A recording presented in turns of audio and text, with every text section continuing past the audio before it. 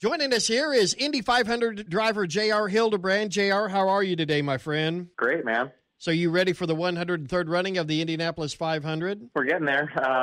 We've got another couple days of practice and qualifying, coming up this weekend. So, definitely still some prep to do, but feeling good so far. So excited about the race. Well, you're teaming up with Sage Karam, and you're back with Dreyer and Ryan Bold Racing. I bet that's pretty important to you. Yeah, for sure. I mean, it's great to have a little bit of continuity year to year, and some little tweaks to the team, but everything feels comfortable, and that's a big part of just being able to roll through the month. It can be a sort of a crazy and long haul if things aren't clicking and aren't feeling good. So, so far we're off to a good start.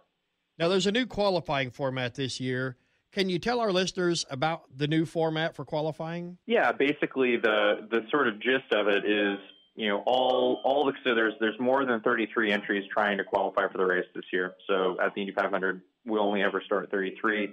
There's 36 cars trying to qualify. So you've got kind of, two interesting parts of this going on. At the top end, you have the shootout for the pole, and then sort of at the back end of the field, you have the shootout just to get into the race. And so this year, what they've done with the qualifying format is everybody will go out and run on Saturday.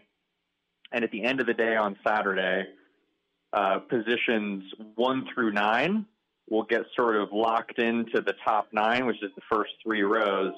Those cars will shoot it out again on Sunday to see where they sit in the top 9. So those top 9 cars essentially get locked into the top 9, but they'll shoot it out for pole and their actual starting position on Sunday.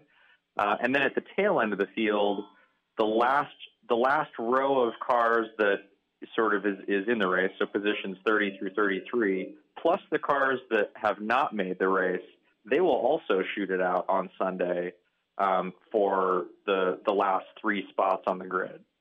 Everybody who's in between just gets locked into their starting position at the end of the day Saturday. So essentially positions 10 through 30, I guess, get locked in on Saturday, and then you've got a shootout for the pole on Sunday and a shootout for the last row on Sunday. Well, when you're prepping for qualifying, then, is your goal going to be just get into the top 30, or you got a realistic chance of being on the pole? What's your goals for that?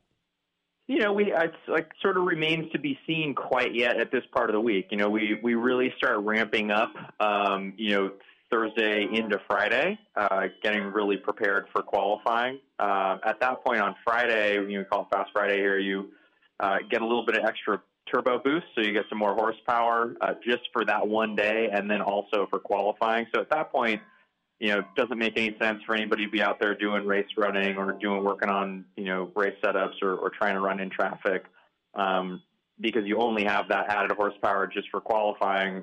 Everybody's going to be out there just working on qualifying. At that point, you start to kind of see, where you think you start to shake out. I'm really confident that we are, not going to be stressed about making the field. So I think for us, it's, we're going to be looking at what do we have to do to try to get ourselves into that, into that top 9 on Saturday, and then, giving ourselves sort of a chance at the first couple of rows on Sunday.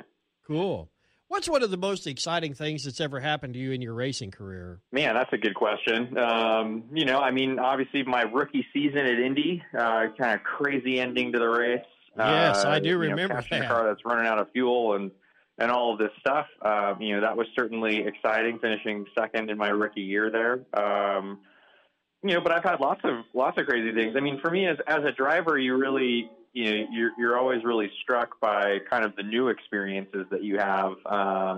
So even just in sort of recent years, last year I went and did the Pikes Peak International Hill Climb for the first time, and drove out of did some land speed racing out of the Bonneville Salt Flats. And, for me, it's been kind of cool over the last couple of years after really, kind of strictly focusing on open wheel racing and IndyCar, to get outside of the swim lane a little bit and go try some different things. So, been fortunate to have those opportunities. Now, I got to ask you, because I know that, prepping for qualifying and all that stuff has got to be somewhat stressful.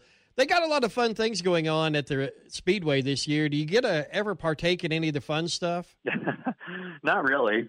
Usually we're kind of head down through the course of these couple of weeks. We've got some sponsor dinners and all kinds of stuff to get to. So we're excited when we can get a good 8 hours of sleep, I think. But yeah, there is all kinds of cool stuff going on. The weather's been really good so far. So it's fun to be here when you can feel a little bit of that energy. Well, JR, I know you're a busy man, and I'm sure you need to get running, but I really appreciate you taking the time to call in and talk to the fans about the Indy 500 and talk about your experiences and stuff. And we want to wish you the best of luck on race day, my friend.